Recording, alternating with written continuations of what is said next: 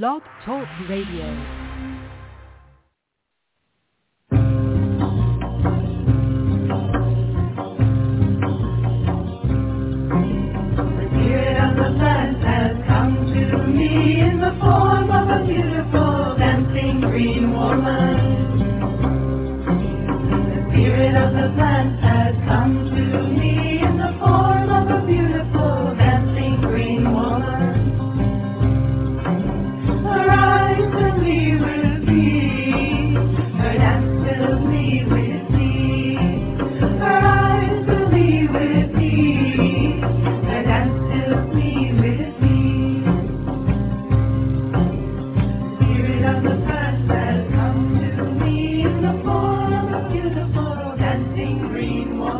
Hello and welcome. We're so glad to have you with us here this evening on Ask Herbal Health Expert Susun Weed, a 2-hour radio show each Tuesday night. Herbal medicine is people's medicine, simple, safe, effective. Please bring your curiosity and health questions. Susun will enlighten, surprise, and delight you. I know most of you know Susun Weed already. She's my mom, so I know her.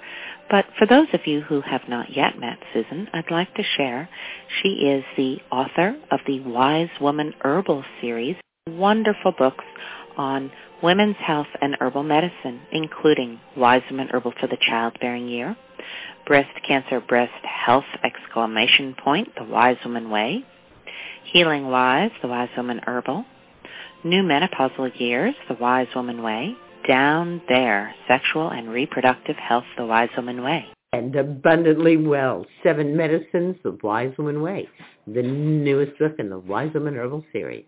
So exciting.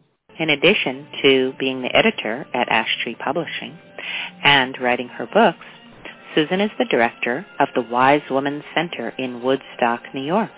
The Wise Woman Center is open to the public on appointment-only basis. She offers weekend workshops, intensives, and apprenticeships throughout the season. Susun is also available to you online via wisewomanmentor.com. There you can go and view her weekly e-zine. You can subscribe to receive a notification via email each week, or you could join her mentorship program. Susun also offers distance learning correspondence courses and online courses. The wisewomanschool.com. Join us there for colorful, instructive, easy video courses, including Easy Herbal Medicine with Susun Weed, Happy Knees, a cancer diagnosis, adaptogens for long life, and Abundantly Well companion course, wisewomanschool.com. You can also just go to her website, susunweed.com, where you will find thousands of pages online with recipes, articles, art features, and so much more. Well, for now, let's see what Susun has to share with us this evening. Thank you, and welcome, Susun. Thank you, Justine, and welcome, Sarah Ellen. Hi, Susun. How are you this evening? I am doing well. We made elderflower champagne this week. Oh, how divine. This has been a very flowerful year, and there are elders blooming that I didn't even know existed around me. So many of them. Ones today as well. You made some elderflower champagne today too? No, I didn't do that, but I found 2 new elderberry bushes that I did not even know existed at the farm that I helped tend. And wow, yes. They are loaded with flowers. Yes, just covered with flowers. It's so wonderful. Mm-hmm. And there was somebody here at the work weekend. We did it on Fridays. We bottled it on Saturday, and she said, "Oh, how did you do it?" And I didn't have an extra copy of the recipe. I said, "Just go online and look for Susun Weed's elderflower champagne recipe."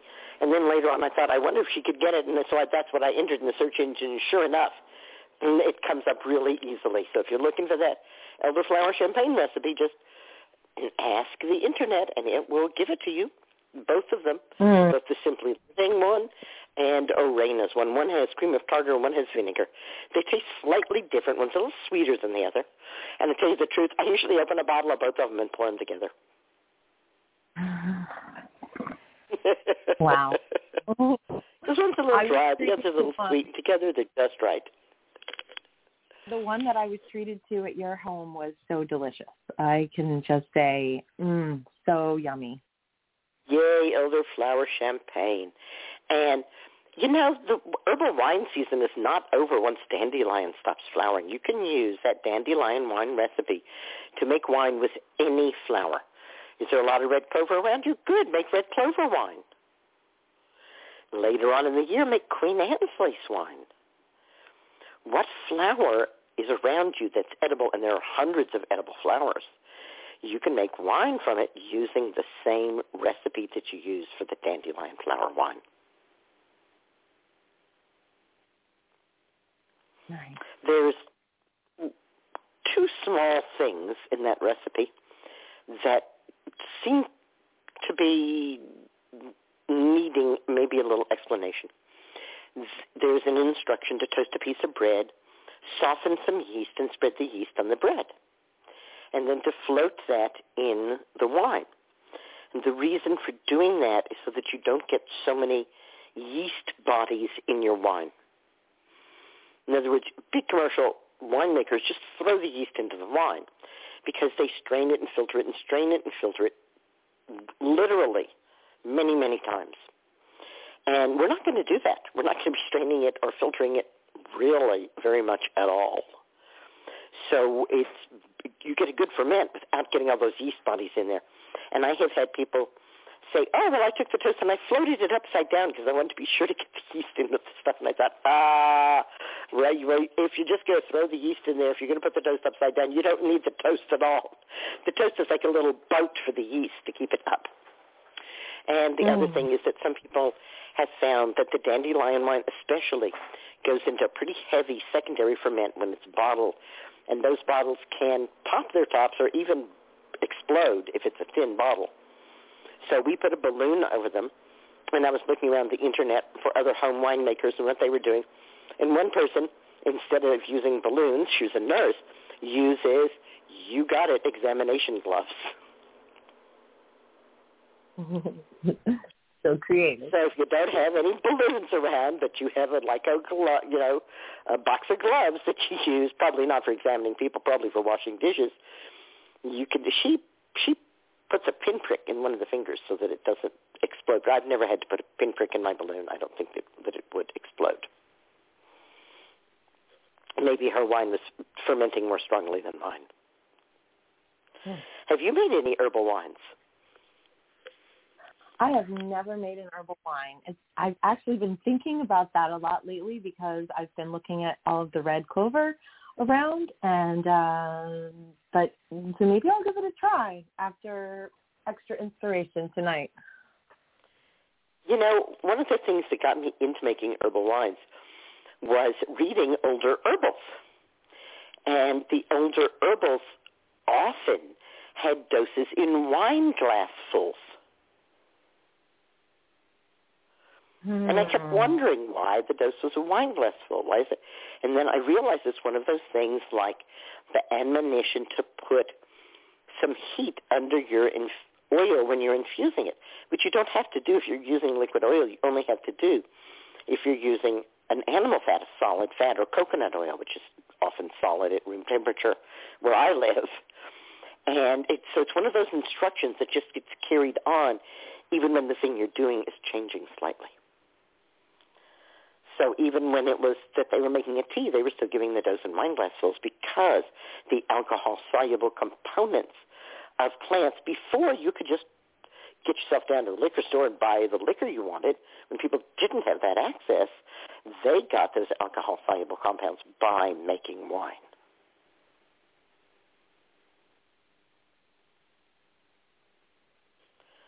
Quite the idea, isn't it? Yeah, it makes so much sense. And somebody said, well, could you like make a wine tincture?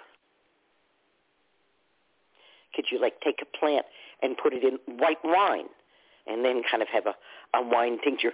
And some plants do lend themselves to that if they have very volatile compounds that easily come out of the plant because they're not bound by the cell wall. But there's not enough alcohol generally in wine to set up osmosis. So you can like put sweet woodruff in white wine, and then you have May wine because it tastes of the sweet woodruff. Or you could throw some thyme or some rosemary or some sage in some wine, and the wine will definitely pick up that taste. But it's not really a tincture. Making the wine of the plant itself would be much more like a tincture. We made yellow flower wine in Germany, and it was black. Wow. And we weren't sure that people were going to drink it out of wine glasses. It rather looked like you were in some macabre movie with the black wine in the glasses. So we served it as an aperitif in little aperitif glasses, and they're used to an aperitif being black. So it totally, met the eye criteria, and the taste was a little bitter, like an aperitif would be, so it was perfect. So nice. Yeah, so if it doesn't come out looking like wine, think about what else it could be. Presentation is half of the battle, right? Yes. Yes. It goes a long way. It's a long way. I wonder what calendula flower wine would taste like. Wow. I wonder if it would be orange, or what color would it be? Yellow, do you think? I don't know. Wow. The red clover wine, of course, isn't red or even pink. Wow. That would be a fun one to try. Maybe that was the inspiration right there. Yeah. And let me remind everyone that when we're making fermented beverages, white sugar is needed. The yeast is going to eat the white sugar, and it is going to fart out alcohol. So don't go all, crunchy there and try to use brown sugar or raw sugar, anything like that, because all of those things that are refined out of the sugar actually kind of slow the yeast down, and you don't get a good ferment. So you go right out to the supermarket. If you need to put a bag over your head, we don't have to worry about bags anymore. We're wearing masks. No one will recognize you. And buy white sugar for your elderflower champagne, for your red clover wine, or whatever wine you're going to make. You're not going to be drinking or eating any of the sugar. It's for the yeast. You're feeding the yeast. Same thing I feed my sourdough bread. Now, I do feed my sourdough bread the kind of more organic version of white sugar. Since it's sourdough, it will take it. That's a stronger, sturdier yeast than your your wine and beer yeast. I don't make beer because it's very explosive, but this is a good time of the year to make beer, too. The weather's warm, good for ferments. Do you make beer? I've never tried that either. So I don't know what's helped that. I have some really incredible nettle beer. And, of course, Stephen Booner has an incredible book called Sacred Healing Beers, in which he has recipes for making beer out of, maybe 100 different plants.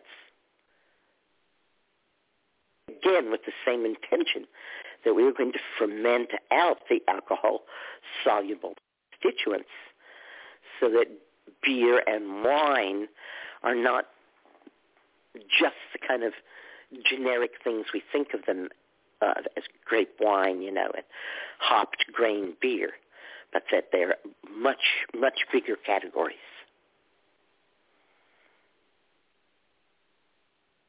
I've heard that book is amazing. I gifted it to a friend. I've also heard it's very complex. So it's very complex. I even to say that I have read it all, because I open it up and I read it here and there as the interest moves me. And I heard Stephen talk about it, and what he was saying was fascinating. He was saying that in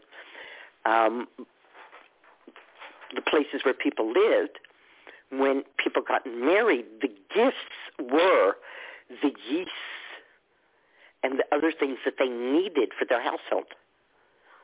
So they'd get a sourdough starter, they'd get a wine starter, they'd get a beer starter, they'd get a milk ferment starter. They'd get everything that all what they needed was not the goods, but the cultures of the culture. Spectacular. And I had told the story of the one year that we did both sourdough bread and cheese in the same kitchen. You don't really think of cheese as a cultured food, but it is. And the sourdough organisms and the organisms for the cheese got together, had a wild party, and their offspring were juvenile delinquents. Everything started tasting funky. We had to actually desert the kitchen, wash it down with bleach. Oh, I hate the smell of bleach. Right, and ever since then, I have never made both cheese and sourdough bread in the same kitchen. Oh, wow. That is a good piece of knowledge to have. Thank you. Wow. Yeah, all those little thingies are floating around in the air, right? Mm-hmm. Right. That's how I got my sourdough starter. Jennifer Sundstrom came and visited me, made sourdough bread, and the compliments after that, I said, gosh, that was good sourdough bread she made. I had a hankering for it. I bet some of the yeast that she brought with her is still floating around in the air. I'm going to catch it. And I mixed together some white sugar, some warm water, and a little flour, and let it sit out, and sure enough, that yeast was still here. It said, do I see food? Yum, yum. Wow.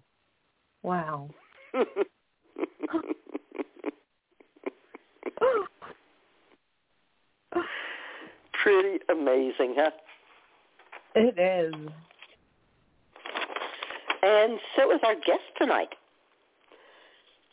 Jacqueline Kane, a medical intuitive and stop the pain specialist. She supports women in discovering the crucial hidden links between their physical pain and finances and their ability to live a full life.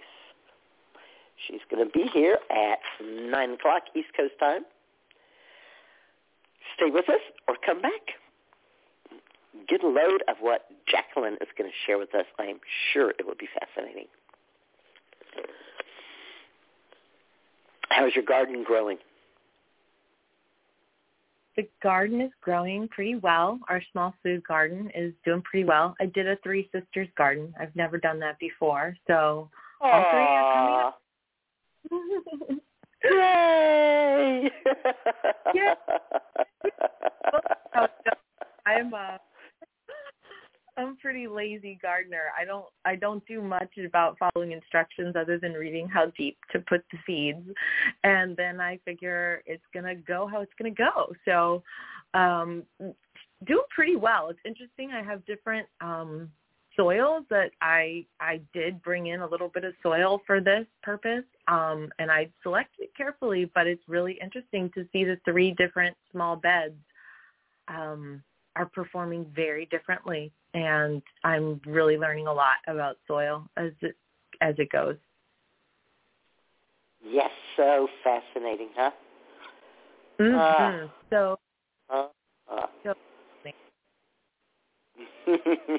Yeah, we're really having just a perfect weather for plants this year, and it's perfect weather for mushrooms too. I expect my woods to start exploding with mushrooms.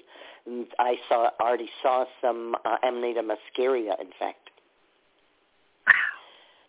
Yeah, the fly agaric, the psychedelic one, the one that's always painted in the pictures of the witch out in the forest, right? The one with the red top and the white dots on it.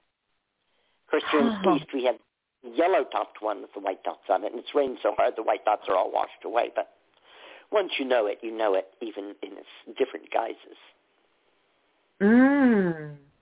Wow. So fun. Yes, I've known people to experiment with using it as a psychoactive plant. It's not really desirable to my mind. And that's one of the reasons why you don't see, like, a black market in it, right? Right. Right, it's like psilocybin is mostly illegal. But you could get psilocybin. I mean, anybody who wanted psilocybin really could get psilocybin. If they don't know somebody, they know somebody who knows somebody, or if they don't know somebody who knows somebody, they know somebody who knows somebody who knows somebody. Really, it's only that far away from you. Right. But if you wanted to, right, but if you wanted to get Amanita muscaria, I don't think there's anybody out there selling it. It's not that much fun. It tends to really magnify one or more senses and magnify them almost to the excruciating point where you feel like you can hear things miles away.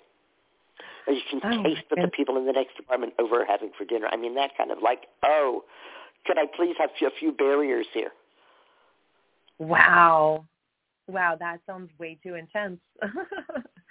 For most people, it is. For most people, it's not much fun because it's so intense. Fortunately, it doesn't last very long. And I've experimented both with eating it fresh, which you definitely get stronger results from, and drying it and smoking it. Ooh. Yeah, good. My experience with drying and smoking it didn't do much. You probably, get as much from smoking roasted banana peel. And back in the 60s, we roasted a lot of banana peel. I admit to trying that once in college. It didn't do much. Right.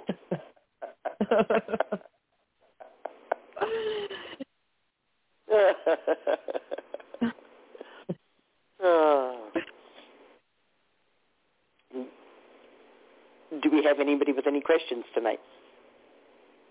We have one caller that has already pressed 1 to say that they have a question, and we have many other callers on the line. I'll remind everyone that if you have a question for Susun tonight, please do press 1 and let us know. 2 more. So now we have 3 callers at this time with questions. Are you ready for the first? I am. Thank you, Sarah Ellen. All right. The first caller, you are calling from the 908 area code. From the 908, you are live with... Yes. Hi, Hello. Susan. Good evening. Hi. Carol from... I was going to say, this sounds like Carol. Yeah, Carol from New Jersey. Hi, Carol. Hi. Yeah. Good to hear from you. I love you. Oh, sweet. With the linden infusion, I thought you said something about after you brew it, do it overnight, do you put more water on it the next day, the remainder? Both linden and comfrey of the 5 infusions that we use have mucilage. And mucilage is very soothing and healing, and it's orally soluble in boiling water. So what I do is after I make the regular infusion, which is a nourishing infusion, and that hot water is going to get me minerals and polyphenols and all kinds of compounds that I want, but it's not getting me much of that mucilage. So then I put cold water over. Oh, that's it, cold. Right. So I strain the liquid out of the comfrey or the linden, and then the stuff that I have left, I put half as much cold water as I originally had hot water. So if I used half an ounce of linden and a quart of hot water to make the brew, then once I've strained that off, and I don't squeeze it because I'm going to get it wet again, I use 2 cups of cold water. And somebody said, well, do you have to bring it to boil? You don't. You could just let it sit in the refrigerator in the cold water, and it takes like 24 hours or so for the mucilage to slowly seep out, but it will. Okay. Yes. I just have you put it on the stove and boil it up because then it's done, and then you'll strain it and have it. And it seems like when people put things in the refrigerator, they often get shoved to the back, and then months later you pull out this rotting mess, and what is it, you know? I know. Yeah. Oh, yes. Yes. Okay. Also, I had the dissolvable stitches on my upper lip from the fall that I had, and I asked you about a month and a half ago or more. You said comfrey salve, which I been religiously applying. Went to the dermatologist for another thing. He looked at it and said there's a cyst there. So I just wanted to, and it's still a lump, a small lump. And when you look at my face on, formed where it was injured. Yes. And when you say small, like the size of a pea? A very small, a small pea. Yeah, small pea. Small. One of the little bitty baby ones. Okay. Yes. Cysts are kind of tricky because if you cut them out, you make more scar tissue, and most of the time they return. Exactly. Oh, so they wow. really don't like to cut them out because it just really aggravates the whole situation. I had a dissolvable stitch that didn't dissolve, and it had to be cut out. Oh. And although it was really aggravating me, it was a solid month of healing after they cut it out. Boy. Yeah. So it was like, okay, that was not fun at all. Oh, God. You're right. It just triggered a really kind of old rancor that I had because when I was giving birth to Justine's head was already out, and the obstetrician wasn't there. And the obstetrician came in and was disturbed that I had already pushed Justine's head out and took his hand and pushed Justine's head back in my vagina so he could cut an episiotomy to make sure there was room for her head. God, yes. And that scar tissue there has always bothered me, and that's where the stitch wouldn't dissolve. Oh, boy. Was the stitch that was adjacent to the episiotomy scar tissue. It's so interesting. Very. Yeah.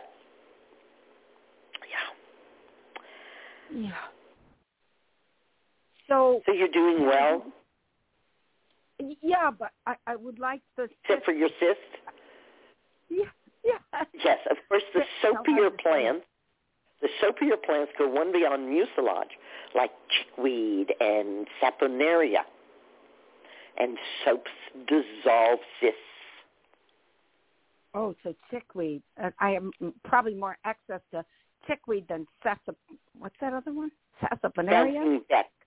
Saponaria officinalis, also called bouncing bet. There's actually quite a bit of it around this year. You might be surprised. Oh, bouncing bet. Bouncing bet is what the guys will call it. It's just kind of a cute name. I don't think. Yes. Yeah. So with the chickweed... And the saponaria is not considered safe for internal use, too soapy. The chickweed is about as soapy as you can get and still use it internally. But I would say, especially given that you're just dealing with a little cyst, externally would be good. And or after you make the comfrey, just put a little bit of comfrey leaf on a Band-Aid and stick it on the cyst. And sleep with it. Nice. Yeah, that's good. And the comfrey, make a poultice and put that on there, on the cyst? That's what I'm saying. Put a little bit of the comfrey leaf from the infusion. Right. You've strained it. Just put it on a Band-Aid and then stick the Band-Aid on where the cyst is, right? Because it's little. It'll be totally covered by a Band-Aid, right? Yes. But I meant to say the chickweed. Make a poultice out of the You fresh can make a chickweed? poultice with the chick. Yes, you can. even if it's gone up like into seed, it's not like that fresh greeny look. I understand. If you can get any moisture out of it, then it's good. If it's dry and yellow, then it's not going to work. Yeah. Okay. Awesome. And there was something else. So with the excess, thank you for that, Susan. For the extra greens that I have, one thing is that I made a greens soup out of them. I just took them all and, put them in a soup. And then the other ones I'm just going to freeze if I have extra, like collard, kale, things like that. Just freeze them up for the winter. Yeah. Yeah, that's a great idea. Cook them and freeze them. Make sure they're cooked well. Yeah. Perfect. Yeah, cooked well. Yeah, perfect. Yeah. Okay. All right. And that's great. And you did something and it becomes even more important since the winter greens, the kale and collards in the winter, have made the Dirty Dozen list. They have? Yes. Wow. So you really want to get your good organic greens during the summer and fall, cook them up and freeze them, because stuff you're going to buy in the supermarket in the winter time is not being grown with chemicals you want to eat. Right. Okay. Wonderful. Okay. Yes. Yeah. Thank you so much, Susan. I just love you. Love you. Thank you. Hugs and hugs, Carol. Green blessing. Bye. Bye-bye. Green blessing. All right. And then the next caller is calling from the 212 area code. From the 212, you are live with Susan. Hi, Susan. It's Lauren. Hey, Lauren. Hey, you sound like I was just talking about you at dinner tonight with the new apprentices. Uh-oh. Did somebody talking tell about how Lauren the lesser became Lauren the greater. You sound like you're having such a good time today. Are you? I've had a pretty good time today. It's been, Yeah, it's been, good. The kind of day where you feel like, wait, maybe Mercury isn't retrograde anymore. Yeah, everything seemed to be working out today, too, for me. Right? Yeah, and I'm happier and like, whoa, this is a good time. And I was telling them about how during your apprenticeship you finally got to that point where you just like stood in the doorway and blocked my way and said, I have some things to say to you. And what a great breakthrough that was for you. Well, I could hear how you had pretty much got just like mentally threw up your hands and said, I'm done. And then I entertained the thought of going home, and I said, hell no. And that was the turning point. You pushed me to it, of course. Of course. Pushy broad that I am. I still work on some of that stuff, and I think about it. It's so vivid to me, and it was 1998. Wow. I said it was 23 years ago, so I was pretty close on. Yeah.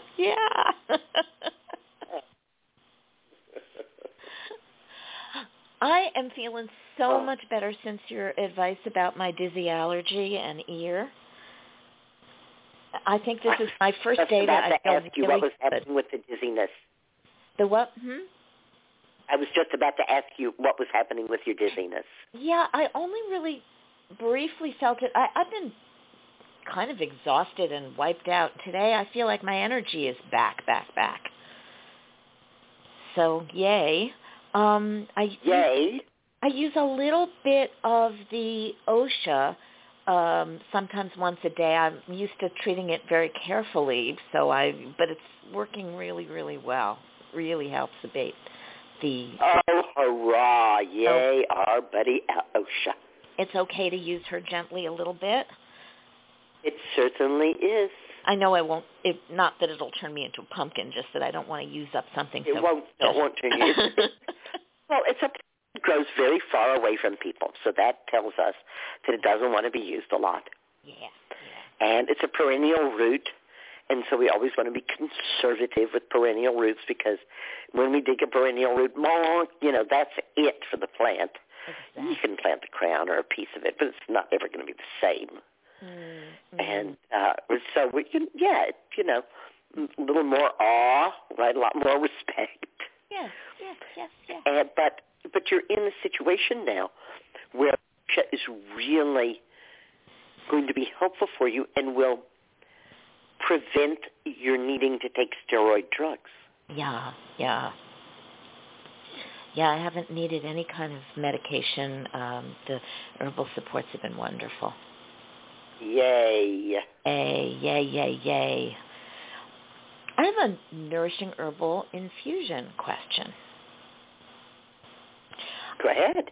I'm not as in love with red clover right now, and I'm having with oat straw, which surprises me a little, which is okay, maybe pointing me towards something. But I was wondering if there were a couple of other herbs you would recommend to add to the rotation while I'm out of love with these ones. The reason that the ones that we use are the ones that we use is because they are the herbs that are highest in protein. Violet leaf is also high in protein, but it's kind of expensive. It's kind of bland. It's a bland, gooey thing. I switched over to linden, which is actually low protein, but such a splendid anti-inflammatory. Yeah. Because violet leaf got expensive, and people had some difficulty sometimes with the texture of it. In the summertime, I frequently have a quart of hibiscus made and just in the refrigerator so that I can just put some in a glass of ice water. Yum. That might be nice to add to, I don't know, I'm thinking... Yeah, and I talk about the sour tastes of summer. Uh-huh. That as summer goes on, more and more plants with sour tastes are available to us. Right? Think about the wood sorrel and the sheep sorrel and five-finger ivy, and it's just, wow. So there's the hibiscus, that sour taste, and hibiscus is coming on really strong as a medicinal herb. It's not very rich in protein, and I want your nourishing herbal infusions to really give you protein. Remember that I came up through reading Adele Davis, who was very, very, very much into protein. Yeah. So my very early learning impressed on me that people do better when they have a lot of protein in their diet. But it's better if that protein does not come with huge amounts of calories. There is the sticking point, isn't it? I mean, even beans are pretty calorie-rich. Yeah. Nourishing herbal infusions give you that good vegetable protein with virtually no calories. So that's why you can't really, say, hibiscus will replace red clover or oat straw. It won't, because it doesn't have that. Chickweed is a lovely herb for nourishing herbal infusions. And going along with the sour taste, amla berry is a very sour adaptogenic, right? And it makes a really nice lemonade kind of infusion. It's so sour that it's hard to just drink straight like the hibiscus. I usually dilute it. The other thing that I do with amla berry infusion or hibiscus infusion is I pour them into an ice cube tray and freeze them and then drop those ice cubes into some other infusion. That is great. What a good idea. Yeah. With hibiscus it'd be perfect. Exactly. You can also try adding other things. Comfrey infusion, for instance, is amazingly good with about 25% grape juice added. I went through a period where I tried juices, different kinds, but now I just love the comfrey as is. Yeah. But, But grape, interesting. What would you want with the red clover? Yeah, that's what I'm thinking of. I'm not sure. What would taste good with it? Raspberry juice, cranberry juice? I don't know. Oh, okay. I could experiment with that. Yeah. And sometimes when I am kind of, on the outs with an herb, I find if I switch over and start drinking it hot with honey, that really changes my relationship to it. Like sometimes I get to a point and I think I can't swallow another mouthful of nettle. And I say, okay, that's your cue to heat it up and put some miso in it. I've never felt that way about nettle. I love nettle. But miso would be lovely soup. I love nettle soup. Yes, this whole journey that I have been on, because it has had so much to do with my guts, has really taught me a huge amount about, what my body would accept and what happens when it wouldn't, my body wouldn't accept infusions, and what happened and how my tastes changed and how I got them back. It's been quite the adventure.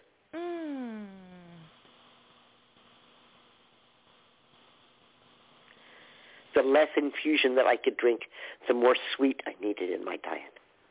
Right. Yes. That's what we find apprenticing. When we have real nutrition, we don't need the stuff we thought we needed. Right. But when you can't take it in, you got to do something else. Right. Oh, boy. Me in the honey jar. Huh. Would have thought I was Winnie the Pooh. I could only drink, infusion if I put like 3 or 4 spoons of honey in. I'm like, I'm going to have to shut my eyes. I can't even see you doing this, Susan. But that's what my body wanted. I said, all right, you need it, you got it. Every time I think about what you've gone through, you say something sort of off the cuff. I'm just in awe, and I know, the depth of that journey and your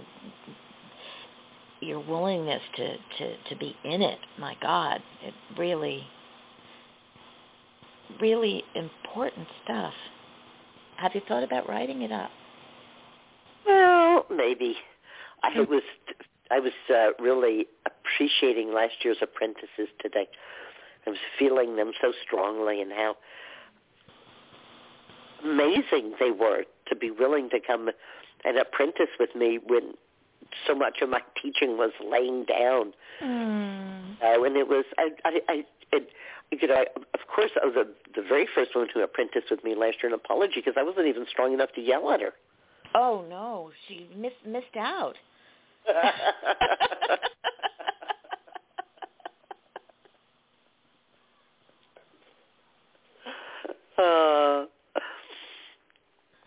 I love you, Susan. I love you, Laura. Thanks for calling and letting us know that you're feeling better. I'm so relieved. Thanks so much for all this information and support. Green blessings. Green blessings. All right. We have 3 callers that have pressed 1 and have a question to come on and speak with Susan. Our next caller is calling from the 732 area code. From the 732, you are live with Susan. Hello, Susan. Hi, this is Ruth from the Great Garden State. Hope things are well with you and yours. Thank you. I hope all of your gardening is being prolific this year. Thank you. I have a question. I believe you were saying priorly that eating peppers is not a good idea because they cause inflammation. All kinds of peppers, even over to bell peppers, etc. From what I understood you to say, those shouldn't be consumed. Well, the bell peppers are a slightly different category. So let's go through this. A green bell pepper is literally that. It's green. It's not ripe. Okay. Would you eat a green potato? I might. It's not advised. The green in the potato and the green in the pepper contain a poison known as solanin, which can make you throw up, among other effects. Okay. Most people, when I tell them this about green peppers, look at me, their jaws drop open, and they say, every time I eat green pepper, I burp and burp and burp. and those burps are full of the taste of green pepper. I say, no, they're full of the taste of Susun, and they're full of the taste of a poison. And your body is going, I cannot believe you did this to me. So then we would say, okay, well, we want that bell pepper to get ripe. We want it to be red or orange, whatever color it's going to turn when it's ripe. And that's a great idea. And, of course, ripe bell pepper, beautiful red bell pepper is a fabulous source of vitamin C and carotenes. But if you've ever grown bell peppers, you know that from the point where you pick that ripe bell pepper until the point where it's a moldy mess is about 2 days. Okay. You better get it in and eat it, right? And so you have to wonder how they get those ripe bell peppers to the supermarket, and that's by spraying them with fungicide. And that's true even of organically grown food, because the organic standards are standards for growing the food. Post-production doesn't count. Okay. So since I don't live in an area that grows peppers easily, I don't have any red bell peppers in my garden, and I'm not going to buy them. And because I really don't want to eat pepper, it's easier for me to say to people anything that sounds like or is pepper I don't eat. Okay. That way I don't have to go into details. Now, the spicy peppers like black pepper and cayenne pepper, how do they make your mouth feel when you eat them? Spicy. What do you mean by spicy? Spicy is not a feeling. What's the sensation in your mouth? Okay. It's maybe a lively feeling. Well, if you consider burning in pain being alive, perhaps you might want to consider finding a sadist for a friend to satisfy your masochistic tendencies. Because the sensation of pepper in your mouth is painful and burning.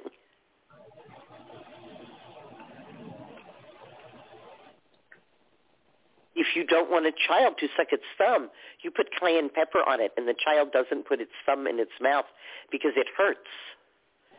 If you don't want a dog to lick its paws, you put cayenne pepper on it, and the dog will stop licking because it hurts its mouth to lick the pepper. Okay. And I'm really wondering if you're kind of really don't notice that it's burning and painful. No, I don't. So you're well along into addiction then. Okay. In the same way that someone who's addicted to tobacco doesn't cough when they smoke.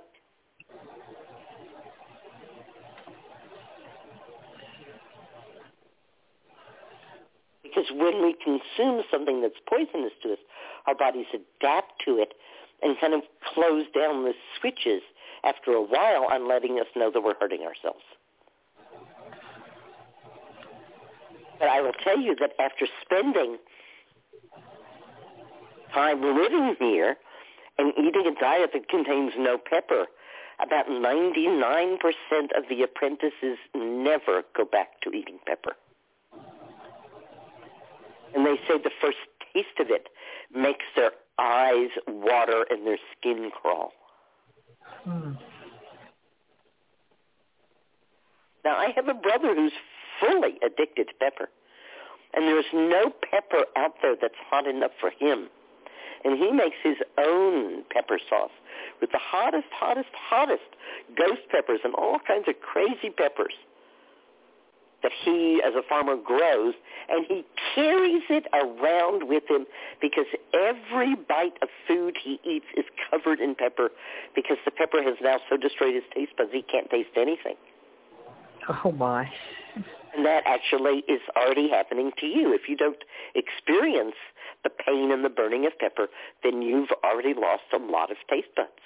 The good news is they will come back once you stop damaging them with pepper.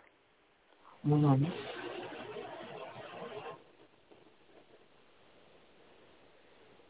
Okay. One of the things that really made me understand pepper as an addictive substance was being with a group of herbalists in an Indian restaurant. There's absolutely nothing that I could eat in that restaurant. So I, spent my time observing what other people were doing. And there was a wonderful herbalist who ordered a dish, and she said, I'll have that mild. And the male herbalist across the table from her said to the waitress, no, she wants it medium. And the male herbalist sitting next to her said, why don't you try it extra hot?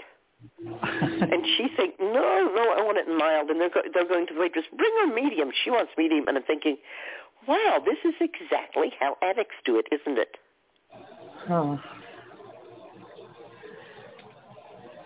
They try to get other people into their addiction by pushing them. Oh, my.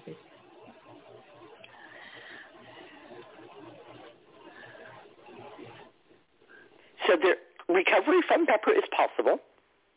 Withdrawal is not hard, fortunately. You just have to go through a period in which everything is pretty tasteless while your taste buds regrow. Okay. And what usually pushes people to do this is that they wind up with some kind of inflammation, joint pain, something that's giving them enough of a problem that the idea of being able to help themselves simply by getting pepper out of their diet becomes attractive. Obviously, if there's nothing wrong and you're going along fine and you're addicted to pepper, well, my mom went along fine being addicted to tobacco until they diagnosed her lung cancer. Mm.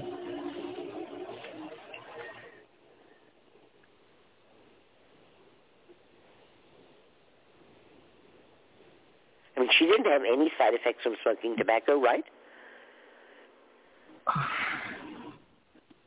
Until she developed lung cancer. Well, but she didn't like it. She didn't notice that it was hurting her lungs anymore. Hmm. And that's the nature of addictions, is that your body only tells you that it's hurting you at the beginning. And as you move along that addiction cycle, then you stop noticing that you're hurting yourself.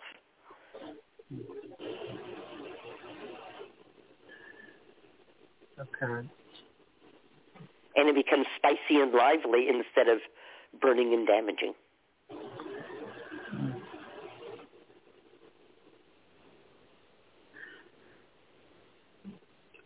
What I had understood you to say was that pepper causes inflammation. Peppers cause inflammation. When you put it in your mouth becomes inflamed. It burns and it hurts. Wouldn't you call that inflammation? Okay. When you swallow, it goes down your throat. Now your throat is inflamed and burning. Now it goes to your stomach. Now your stomach is inflamed and burning. Now it goes to your small intestine. Your small intestine becomes inflamed and burning. Now it goes to your large intestine, which becomes inflamed and burning. When I mistake, get something with any pepper in it at all,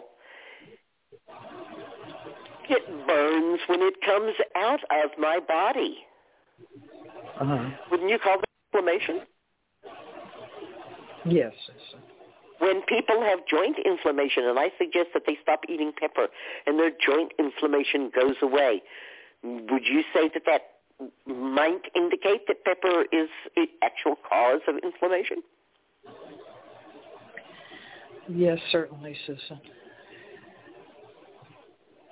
So that's what I see. That's what I experience.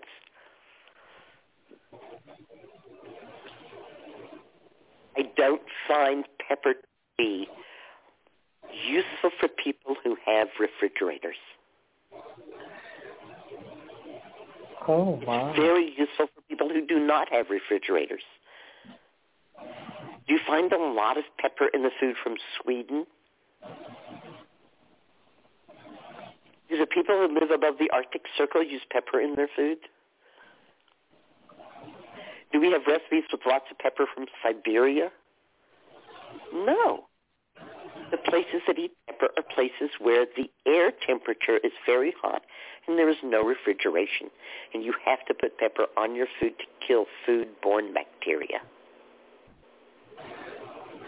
Oh, okay. So we're talking Indonesia. We're talking southern India. We're talking southern China, Sichuan. As you get closer and closer to the Himalayas in both India and China, pepper drops out of the diet.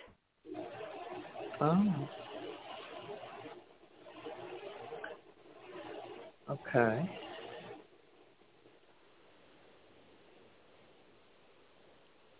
I remember being a teenager and growing up in Texas, and we would go across the border sometimes, although the border was far from where I lived in Dallas. But we'd sometimes go, and visit and cross over. And I remember going to a street vendor and getting a piece of watermelon. And the street vendor took that piece of watermelon and sprinkled cayenne pepper on both sides of it before handing it to me. Oh, Why on earth would the street vendor do that? Because the street vendor knew, which I didn't know, that the flies on that watermelon had just been on the human feces around the corner because people were defecating in the street. Because there weren't any public toilets. And that if that street vendor didn't put cayenne on my piece of watermelon, I would have la turista, huh? I would get a gut full of bad bacteria and feel bad. Right. So in places without refrigeration, without toilets, where people are defecating in public places, and there are insects going from that human feces to the food, you better put pepper on your food. A little inflammation is a small price to pay for staying alive. Okay, I hear you, Susan. Okay. But I'm going to suspect that you have both a toilet and a refrigerator. Yes. Yeah.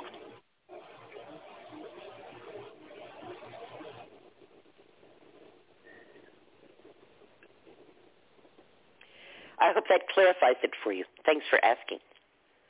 Well, thank you for informing me, Susan. I appreciate your taking time. You're welcome. Green blessings. Green blessings. Good night.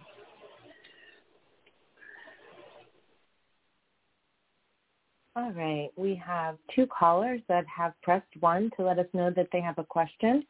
The next caller with a question is calling from the 812 area code. From the 812, you are live with Susan.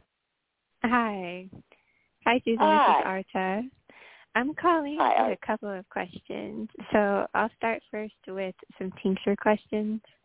Okay. I'm kind of going through my apothecary and packing things up, and I found some echinacea root tincture that I made a pretty long time ago.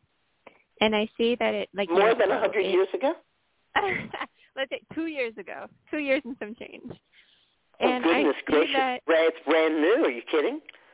Okay. It's so barely even new, usable.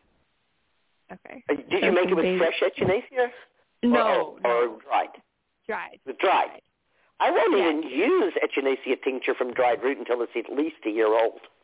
Okay, got it. Yes, I remember hearing you talk about this. So the question I have 2 years old is nothing.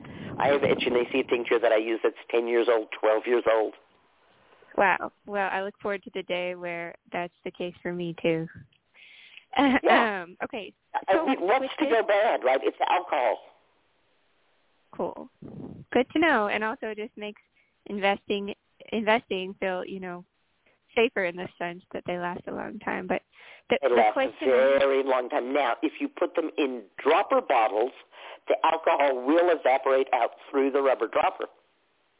Sure, in 1978, when I moved to where I'm living now, over the next year, I took every tincture that I had made, and I hadn't been an herbalist for very long at that point, only like 8 or 9 years, but over 100 tinctures I'd made, and I put them all in dropper bottles.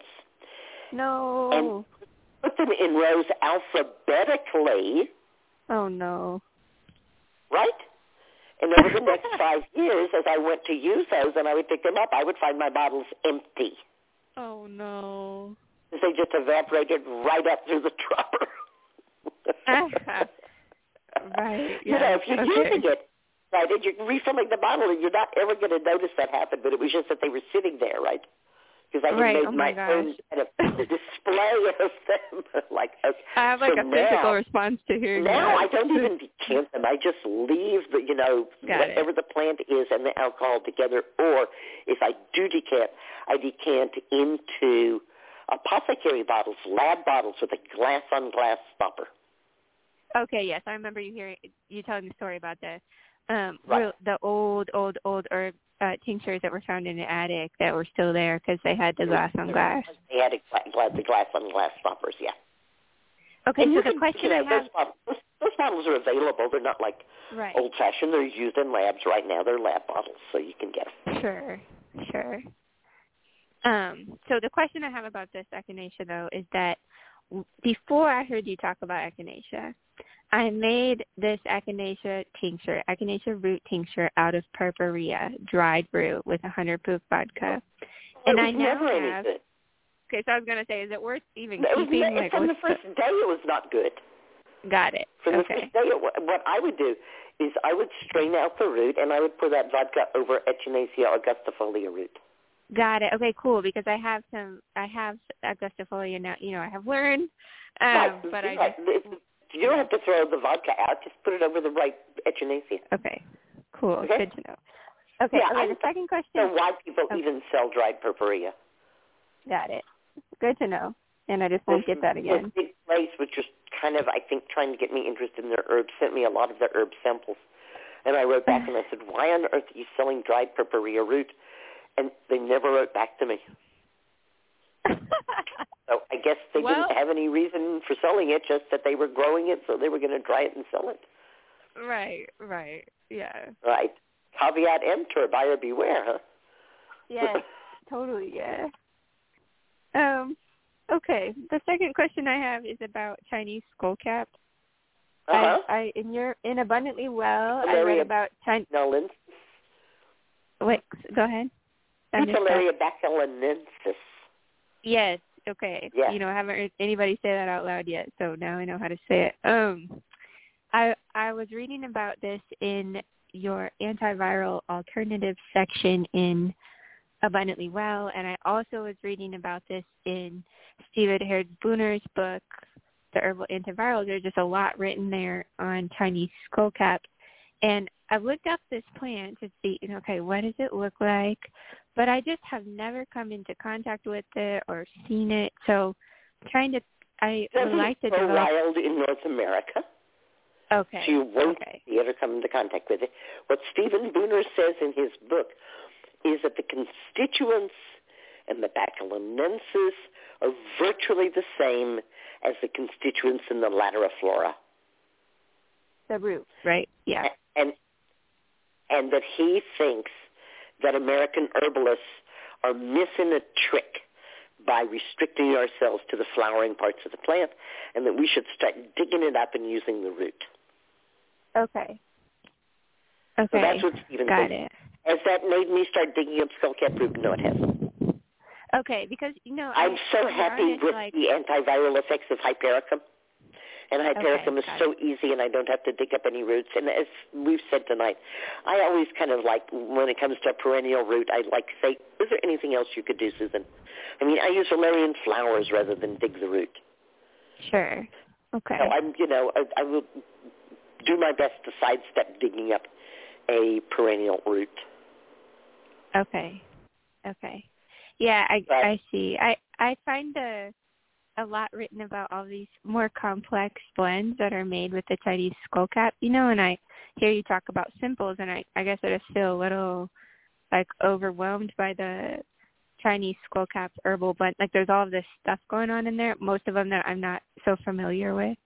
So I appreciate hearing that. The very first herb book that I ever got was Herbs and Things by Jeannie Rose. The first book that was about herbal medicine. I had read Yule Gibbons and Adele Davis and all kinds of other stuff. But the first, book that was an herbal was Herbs and Things by Jeannie Rose. And the very first recipe, I think, has 25 different herbs in it. And I looked at that, and I shut the book, and I said, I will never be able to be an herbalist.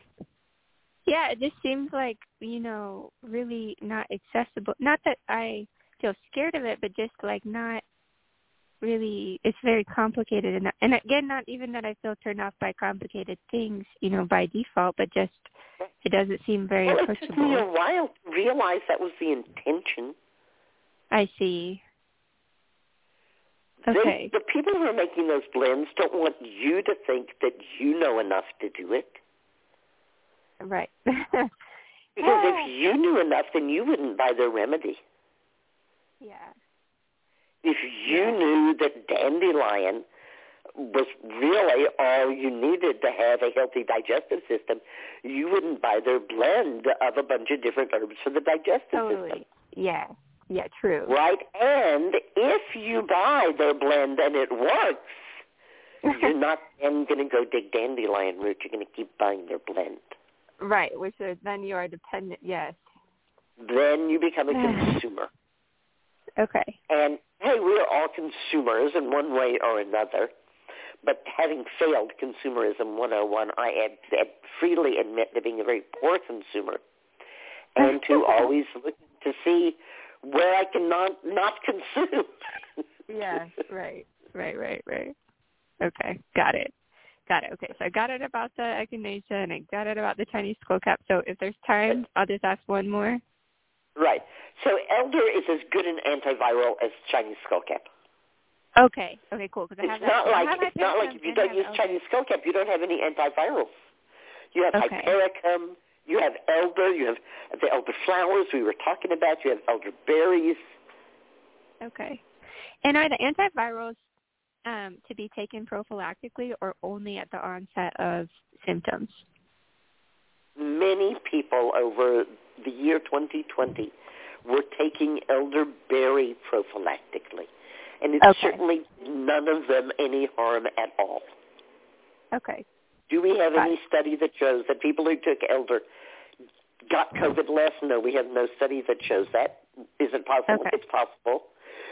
Did everybody have fewer colds and flus last year because everybody was wearing a mask? Yeah. Okay. I see. So, there's nothing wrong with taking elder to help prevent.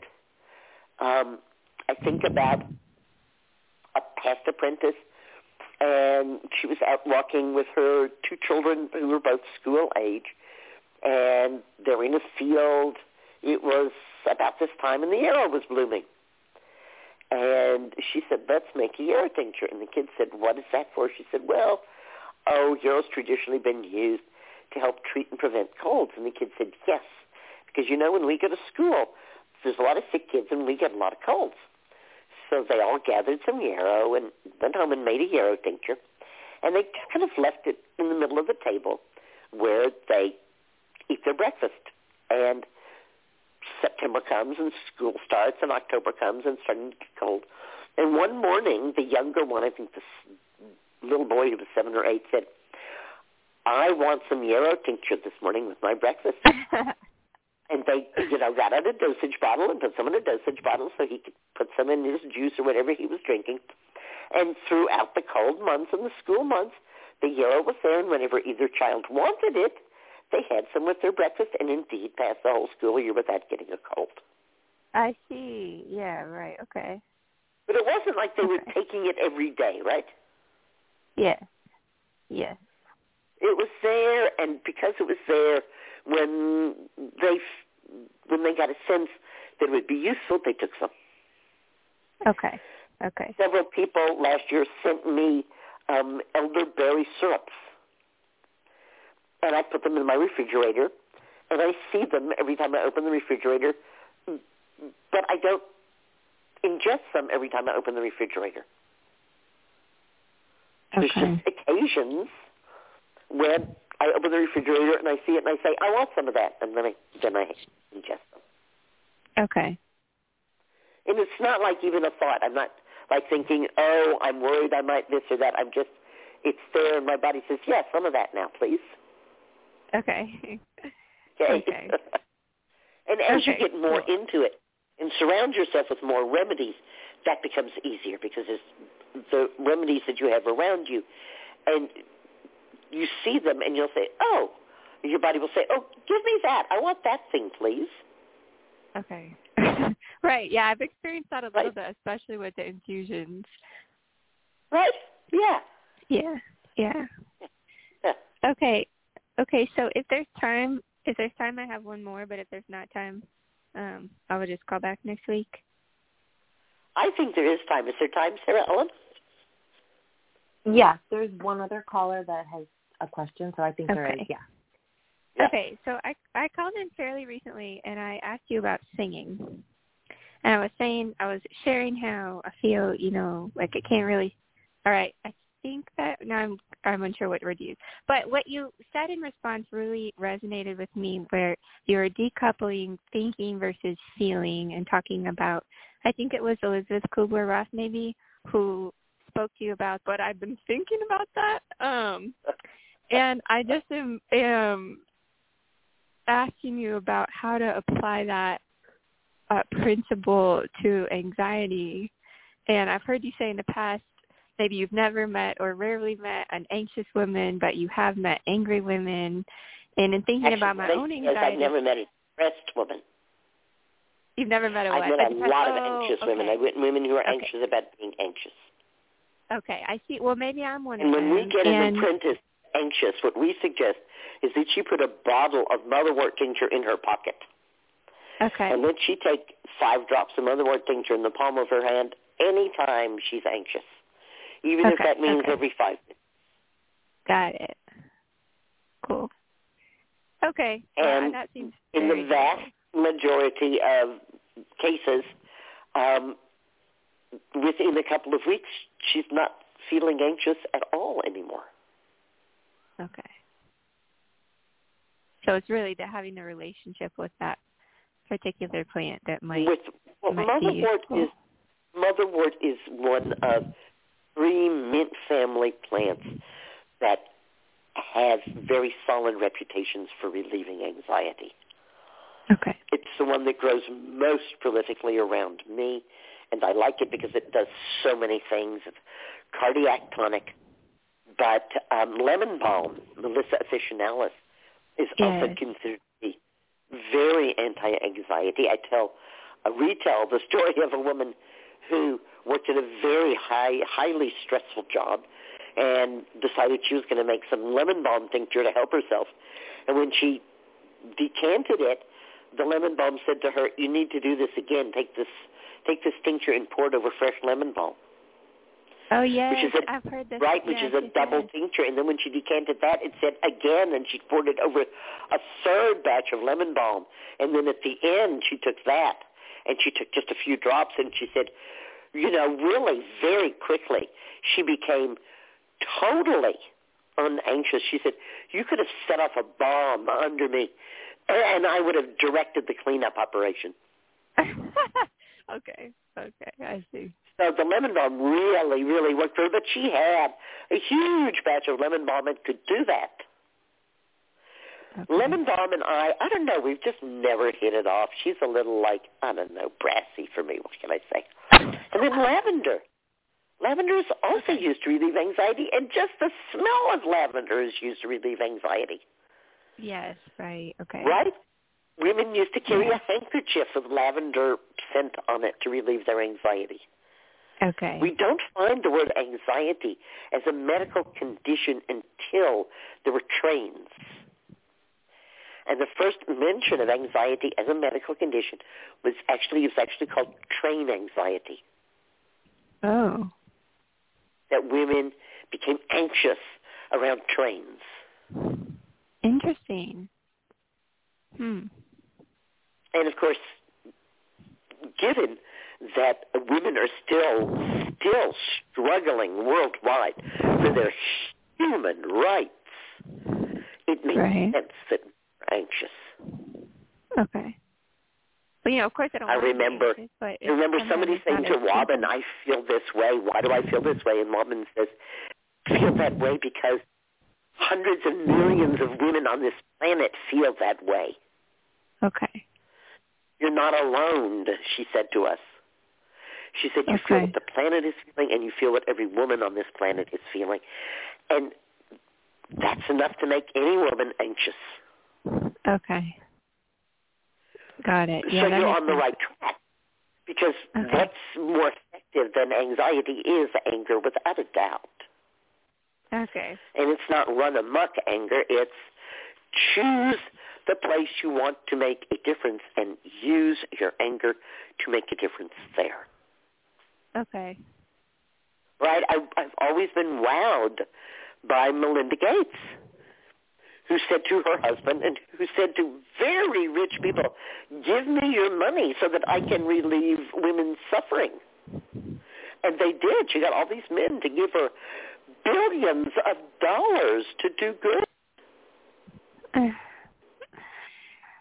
Right. Yeah. I hear what you're saying. That's anxiety turned into anger, turned into action. That's the path we want, right? Yes. The fear without action really causes a lot of problems sometimes. So I appreciate this. Look, you don't have to solve all the world's problems or you have billions of dollars at your access. Right? Focus on one thing you can make a difference, whether it's donating time or donating money or even just telling people about it. Right. We had an opportunity to write cards to encourage people to vote in an election in which it was very tight. And the person who was more for human rights got elected because of that campaign. Mm-hmm. Right, where you went to the site and you downloaded the text and you copied it and you put it on a postcard and they sent you the names and addresses. It was pretty easy to do. Yes. And it doesn't have to be that. It can be anything. I remember one man telling me that he read about this terrible disaster and he was so taken by it. And he just didn't think that the, disaster relief was like good enough. I think I'm not sure, but I think I recall that it was like when there was a hurricane in Puerto Rico and somebody like threw them paper towels. Do you remember that? Yes. Yes. Yes. He was just like, this is so inadequate to what's going on there. And he, just as an individual person, just started asking people to donate money for him to buy space blankets. And he wound up buying something like 10,000 space blankets, which he shipped to Puerto Rico. Okay. Right? One simple action that he could do because he was upset about what was happening. Okay. And again, I'm not suggesting that anybody else has to do that. Just, where does it take you? What do you want to do? Give yourself the right, give yourself the power. And interestingly enough, I was just reading about this little 6-year-old girl who was upset about something. And she went from door to door in her neighborhood and got her neighbors to donate money to deal with the thing she was upset about. Right, yeah. What a cute, don't and also powerful story. How many people are willing to help you if you really get out there and say, let's change this? Yes. Yeah, I hear you. It probably helps if you're cute and sick, but all of us can do it. Okay, well, thank you. Thanks for the perspective, and I just appreciate all of it. Great blessings. Good night. You as well. Thank you. Good night. All right, and we have one more caller who has a question, and they're calling from the 352 area code. From the 352, you are live with Susan. Hi, Susan. This is Carol. Hi. How are you? Okay, and you? Calling from Tennessee. I would like to ask you about your thoughts on sunscreen. I know about this Hypericum perforatum and using it infused in the oils for many years. But now there seems to be a very big push on the sunscreen, and I'd like to create some more conversation about exactly why there's such a push to use it, you almost have to counteract to say why being human existence has been this way. So why is sunscreen all of a sudden necessary? But I know you have something to say about sunscreens. Would you mind spending some time on that with me? One of the first things that I looked at was a chart of sunscreen usage.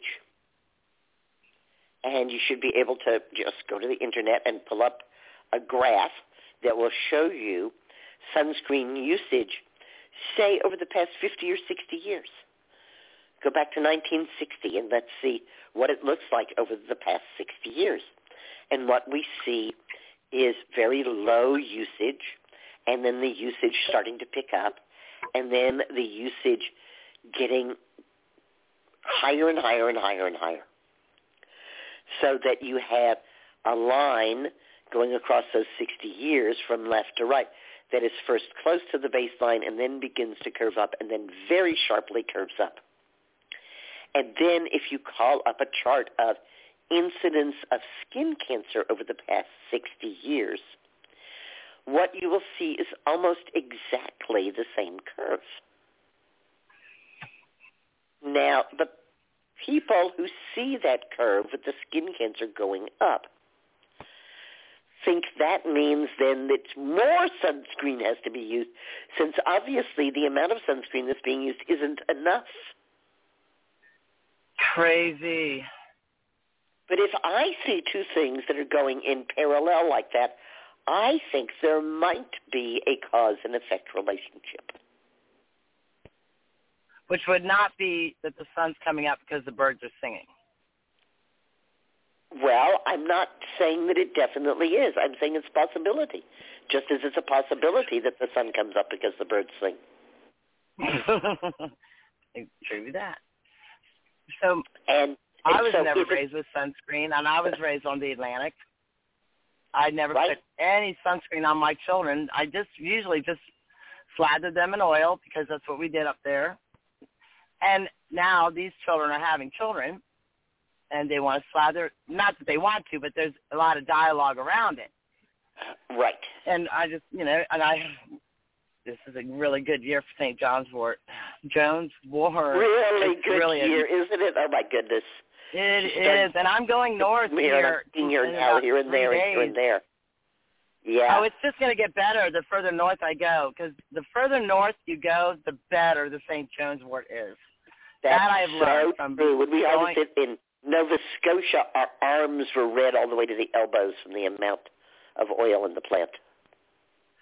So I've harvested it only in Southern Virginia and Tennessee and some Alabama, but it's really hard to find.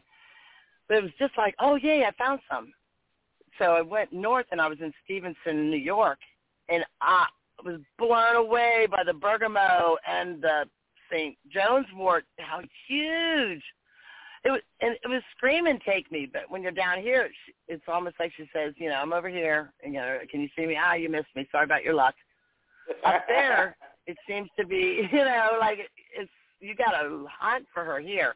Up there, too hot for her. Too hot. Yeah, she needs a cold winter. To be that strong, yeah. So when and as different as it is from Virginia to New York, it's that different from New York to northern Ontario or Nova Scotia. The plants are that much bigger. Does it just get better the further north you go? That's right. Because isn't it a Mediterranean plant? It grows there, but it's not native to there.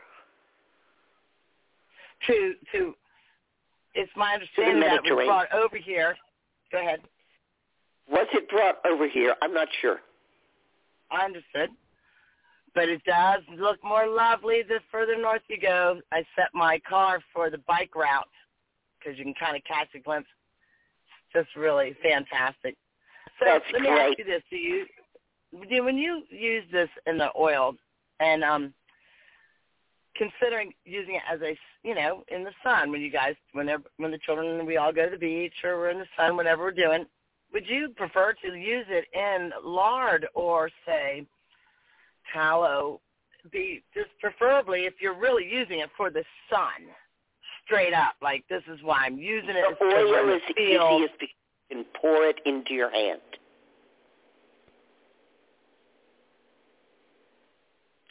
If you want it to stick someplace, then you would use it in something like lard or tallow, which would be stiff and it would stick in a place. I had suggested to someone who had shingles that she apply hypericum oil to the area with the shingles.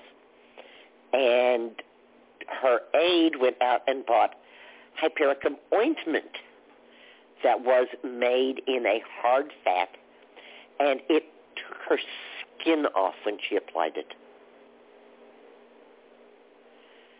Because the shingles had made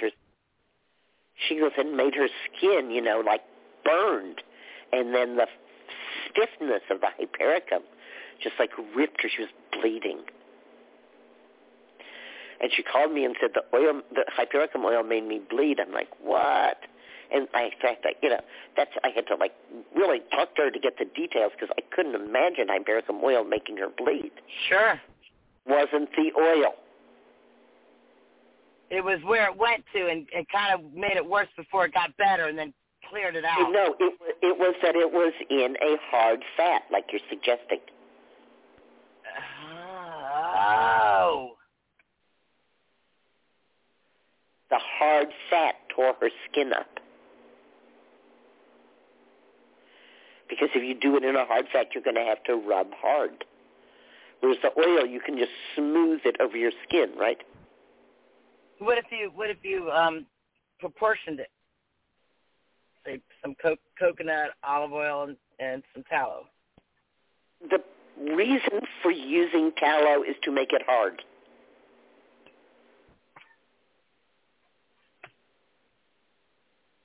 To make so that you don't have an oily mess. Beeswax or something.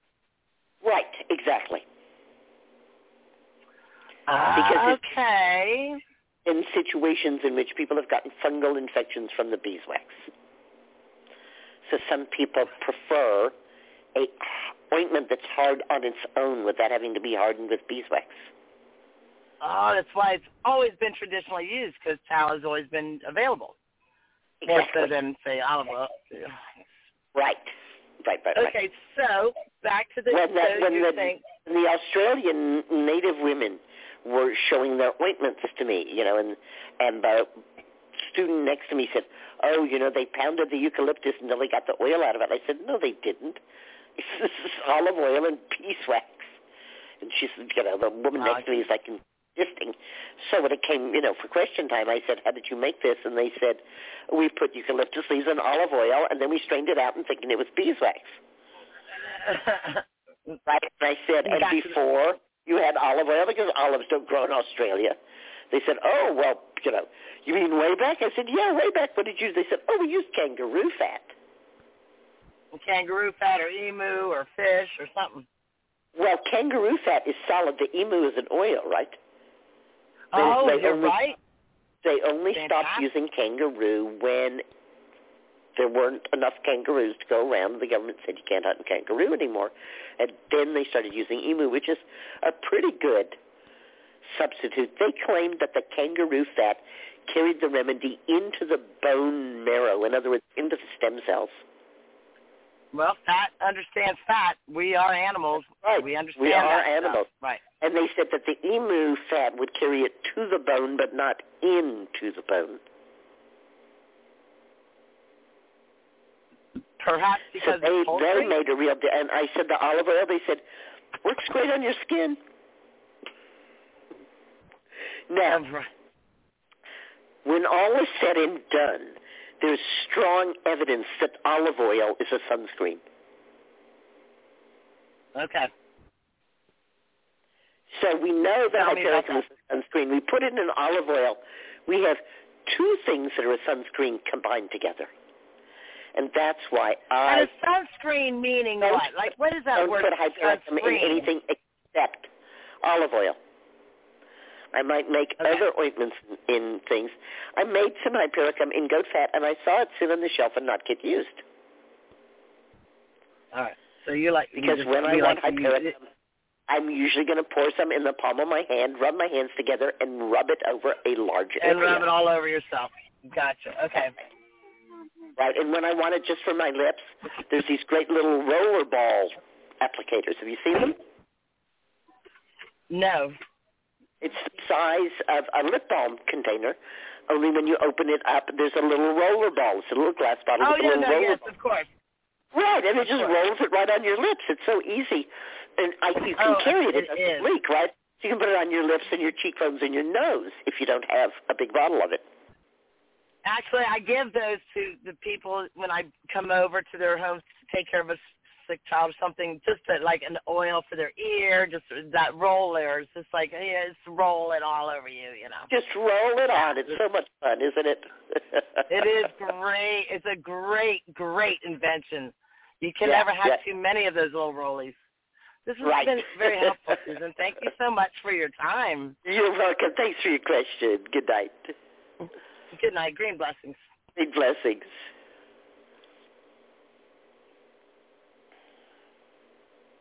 All right, and our guest is on the line with us. Well, didn't that work out perfectly? Yeah. Jacqueline Kane is a medical intuitive and stop-the-pain specialist. She supports women in discovering the crucial hidden links between their physical pain, their finances, and their ability to live a full life. She has over 20 years in private practice and over 35 years in healthcare. In fact, Jacqueline decided to merge her innate wisdom with a multitude of healing modalities to create a unique, results-oriented method.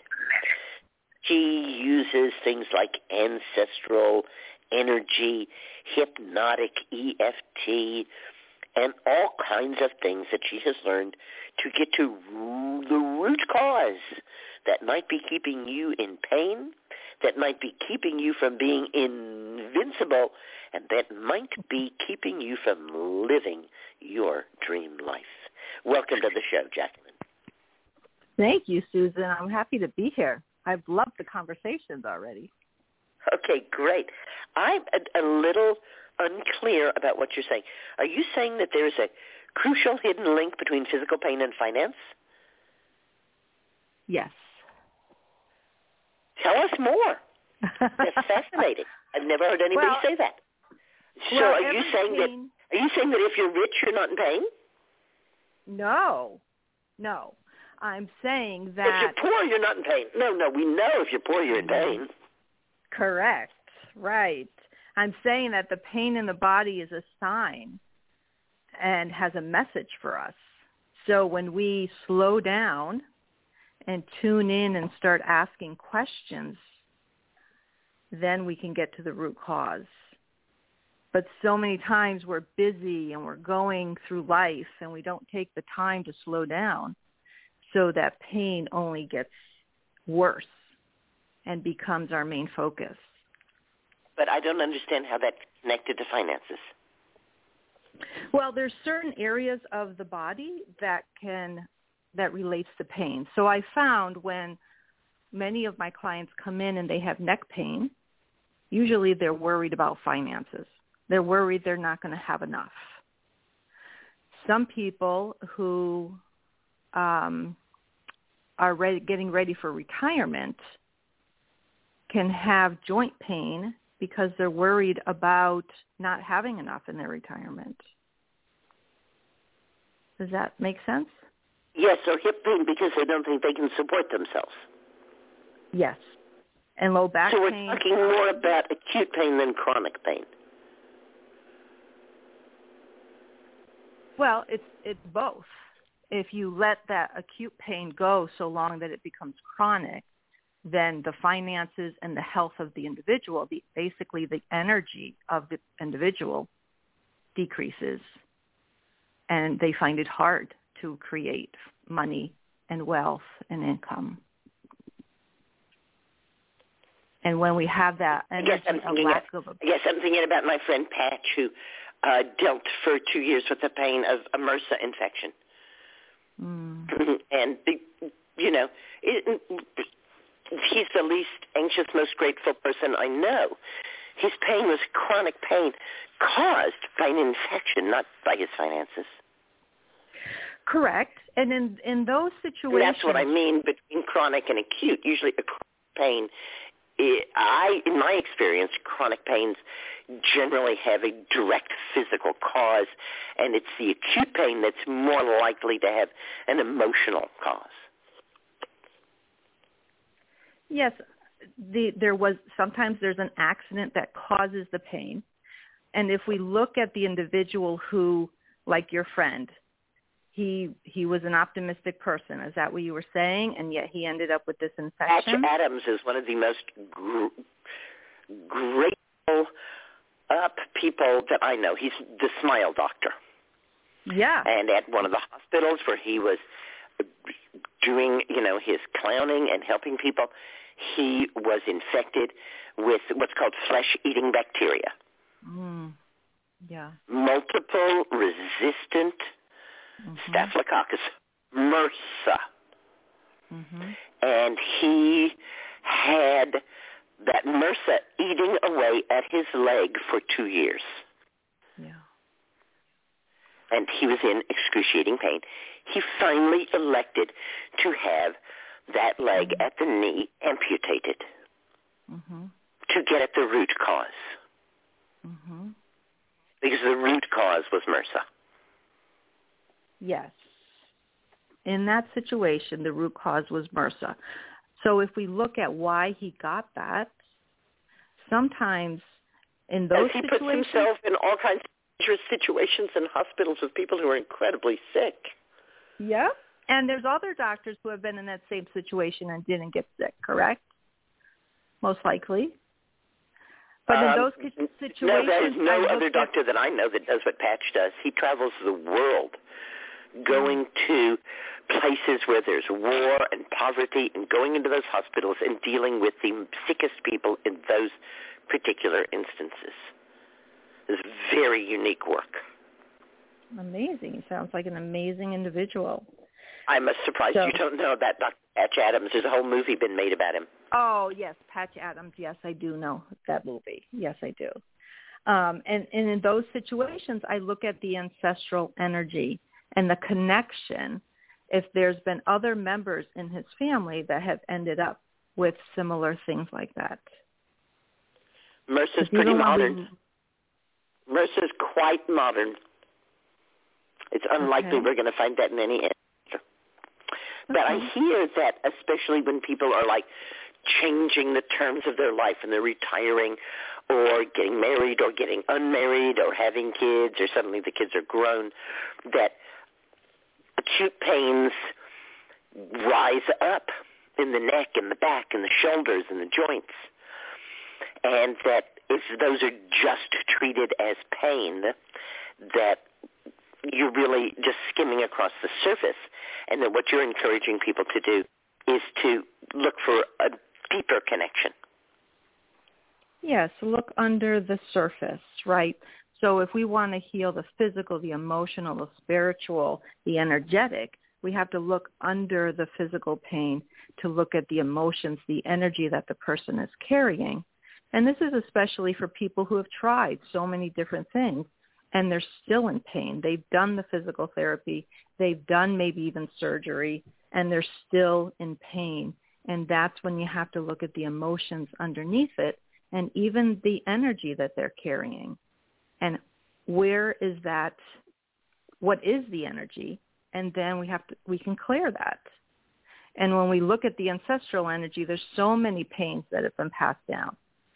For instance, those families that say, oh, everybody in my family has bad hips, or everybody has low back pain, or everybody has congestive heart failure.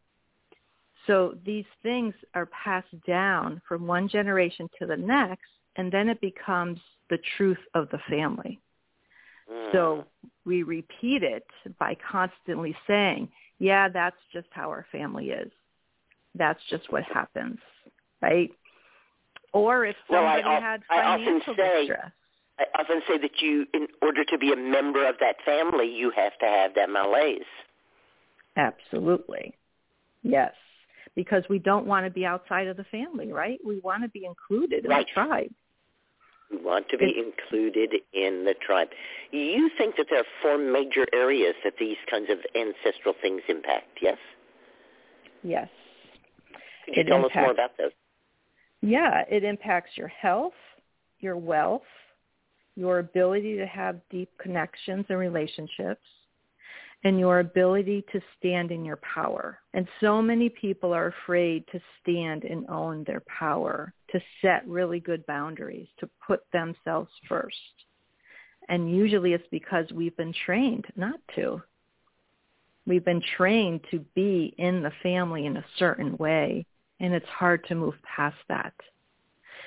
So like I described, maybe your family has low back pain, and that's being passed down.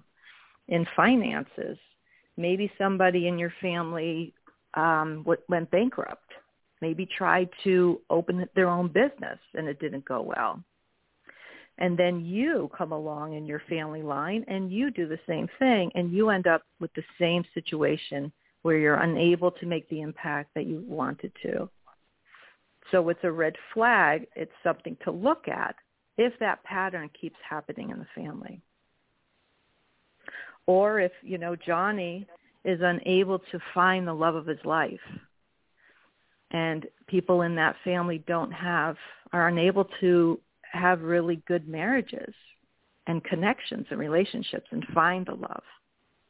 And is that something that's been passed down? Well, we certainly know that childhood trauma is enacted on the children of those people.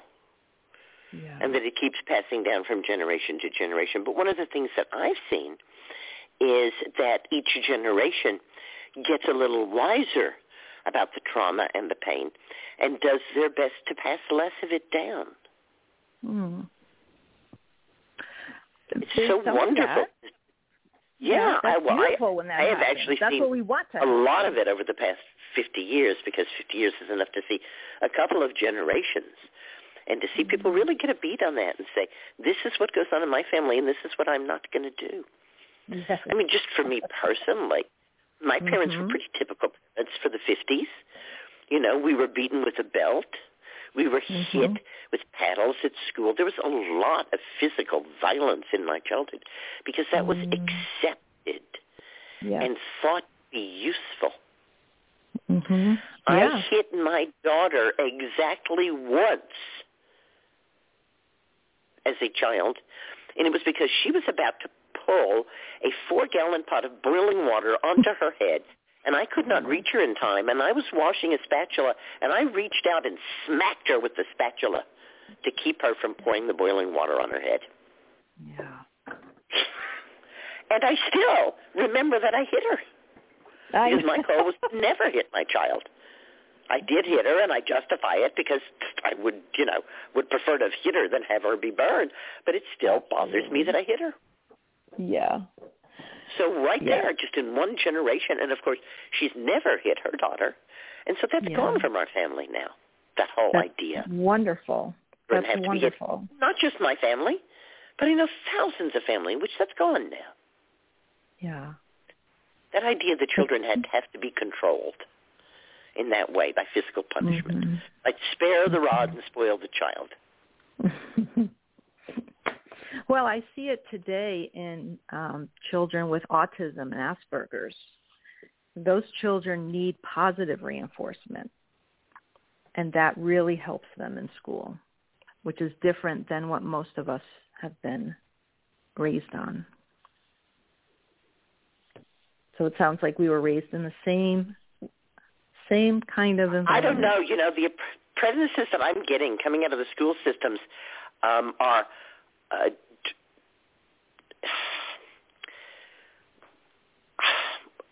they're obese with praise.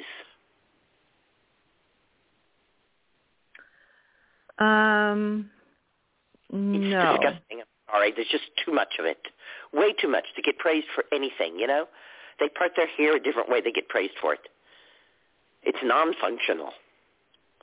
And it makes them look to others always for their own self-esteem, and you never get self-esteem from others if you're so geared into getting praise.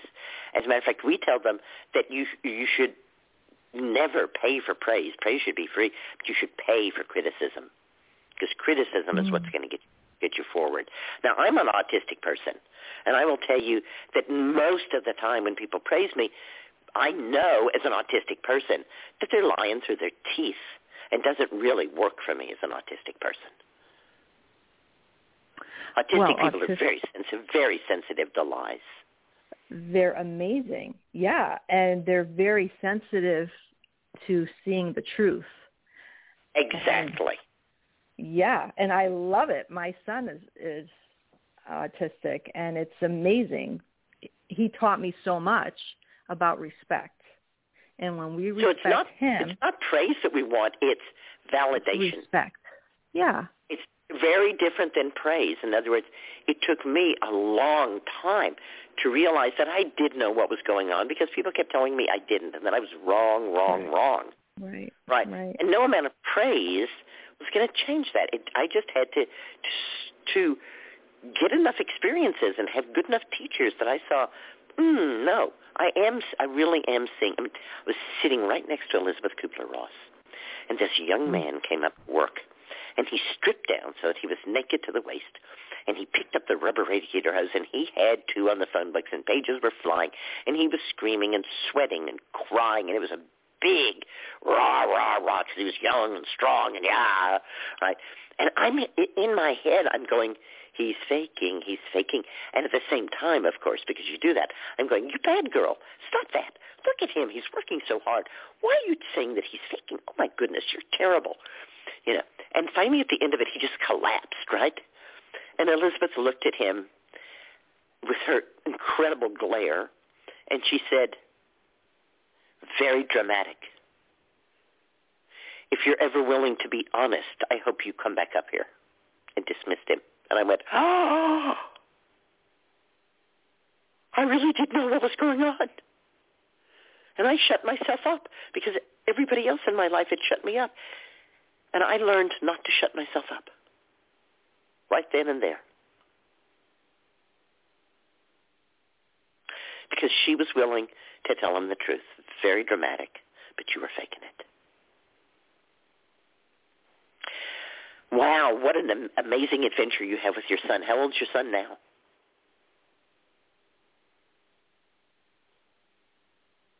Hi, are we still connected?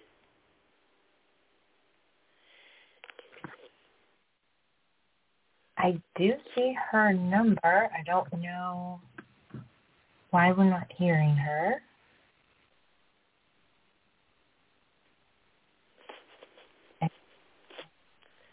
Well, Jackie, if you can hear us, we can't hear you. Sometimes what works is for you to hang up and call in again. Okay, her call has dropped, so maybe she's trying that.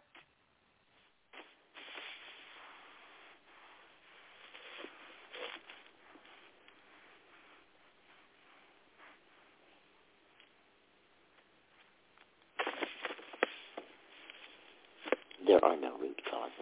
Here we go, and it looks like she's back with us. Hey, Jackie.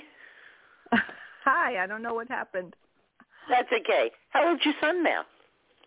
He's 23. Oh, great. What's his name? Andrew. He went on to college. Andrew, wonderful. Yep, became an accountant. Yep. Okay, wow. I love all the autistic kids. They are so smart and brilliant. They're going to change the world. Well, we of course think that we're the wave of the future. I don't know if any other autistic person has told you that, but we think that this is the evolving of the human brain. Yes. We don't think we're damaged. We think we're better, actually, but that's okay. Tell us about hypnotic EFT.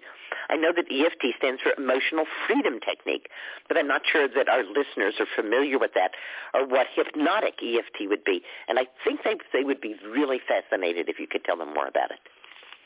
Yeah, so EFT, or Emotional Freedom Technique, or also known as tapping, is a very powerful mind-body tool to help us heal the trauma to help us heal the fear and the anxiety that we live with all the time, and to shift into a new way of being, to release the fear so that we can start trusting our intuition and to just be more grounded. So I use these tools also to help people get out of pain, because when we look at the emotion under the physical pain and we deal with the worry and the concern and we use EFT, a client is able to actually get to the root cause of the physical pain and end up having no pain. Now, it's not overnight, but when they use this tool on their own on a daily basis, they're absolutely able to release the pain and heal the body so that they can live pain-free and get back to living their life. So that's pretty much standard tapping or EFT. But you have added the word hypnotic to it. How does that change it? Yes, because I use a lot of visualizations and past life regressions in my work. So when I do that, we use the visualizations and the words and the energy. I use that in the tapping so that we can heal and reframe the old stories. And it's a much more powerful event so that people can shift faster and easier and quicker. I don't know a lot about EFT, but I know that the tapping takes place in certain patterns. Correct. We use the meridians of the body, so we're using acupressure points, and we're tapping on those acupressure points, which affect different organs and different parts of the body. For example, there's one at the bottom of the rib cage, which is great for anger, releasing the anger in the body. There's other ones for the sides of the hand. All these points, when you tap them in a certain way, in a certain rhythm, relaxes the nervous system. And then when we relax the nervous system, it's kind of, we do enter into a kind of hypnotic state so that we can retrain the brain and shift it into thinking more positive thoughts. Because we have 60 to 80,000 thoughts a day, and most of those thoughts are not positive. They're negative, and they work against us. So when we use these tools, we're able to magically just allow the positive thoughts to come through our lives, through our mind, and then create our life from that thought. So the hypnotic part of it is a visualization and maybe even a mantra. Mm-hmm. It can be a mantra, yeah. Rather than just tap, tap, tap and thinking tap, tap, tap, you know, we're thinking, I am sacred, I am sacred, I am beautiful, I am beautiful. Mm-hmm. And I am safe, and I can do this, and life is easy, and I am magnetic.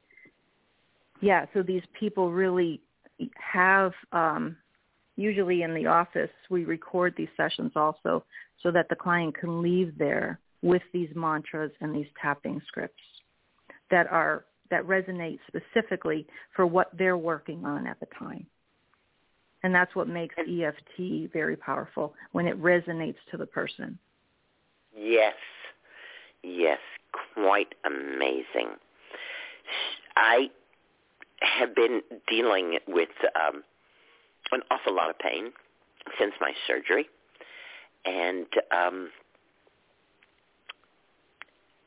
to see if I could move past the last of this, I decided to explore hypnosis, which is why I was interested in what you were talking about with the hypnotic EFT.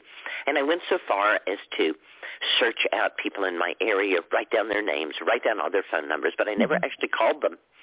But that was enough so that I woke up the next morning almost pain-free. Oh, my gosh, that's awesome. You have a powerful mind. We all have a powerful mind, you know, and I'm looking at these and thinking, they're probably not going to be able to hypnotize me because I have, you know, such a strong mind that, you know, it's not easy to hypnotize everybody.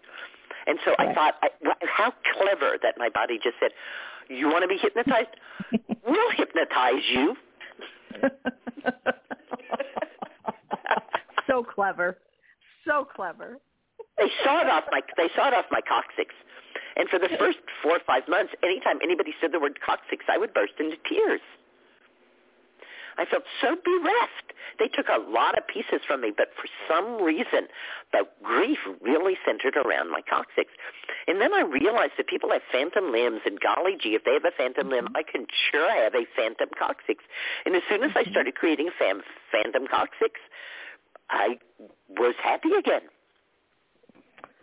Brilliant. Wow, that's an amazing story. And you could even just visualize growing another one, right?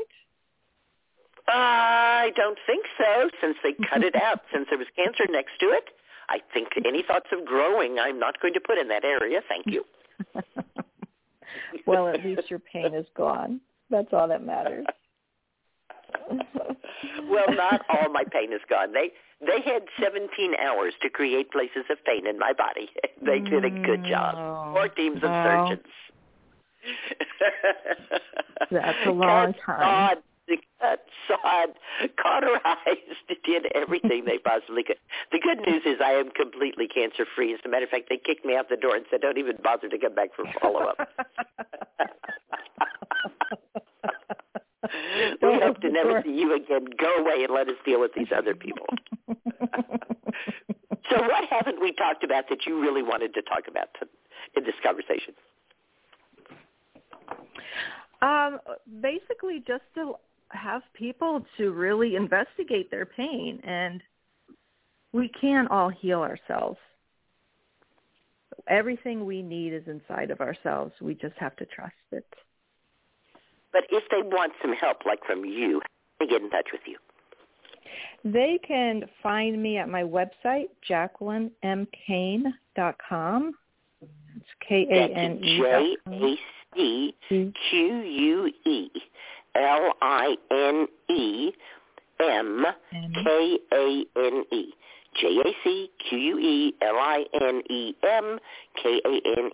Jacqueline Kane. JacquelineMKane.com. And they can also find me at my Facebook group, Healing Circle by Jacqueline Kane. Healing Circle by Jacqueline Kane. All right. Yeah. Well, we have come just about to the end of the show, and this is the time when I ask you what you would like to leave in the hearts and the minds of everyone who's been listening to you and getting some new ideas and some interesting ideas. What do you want to leave them with, Jacqueline? I'd like everybody to know that they are worthy, that they do matter, and they are special. And if you're living with any kind of pain, you keep searching until you find the right answers.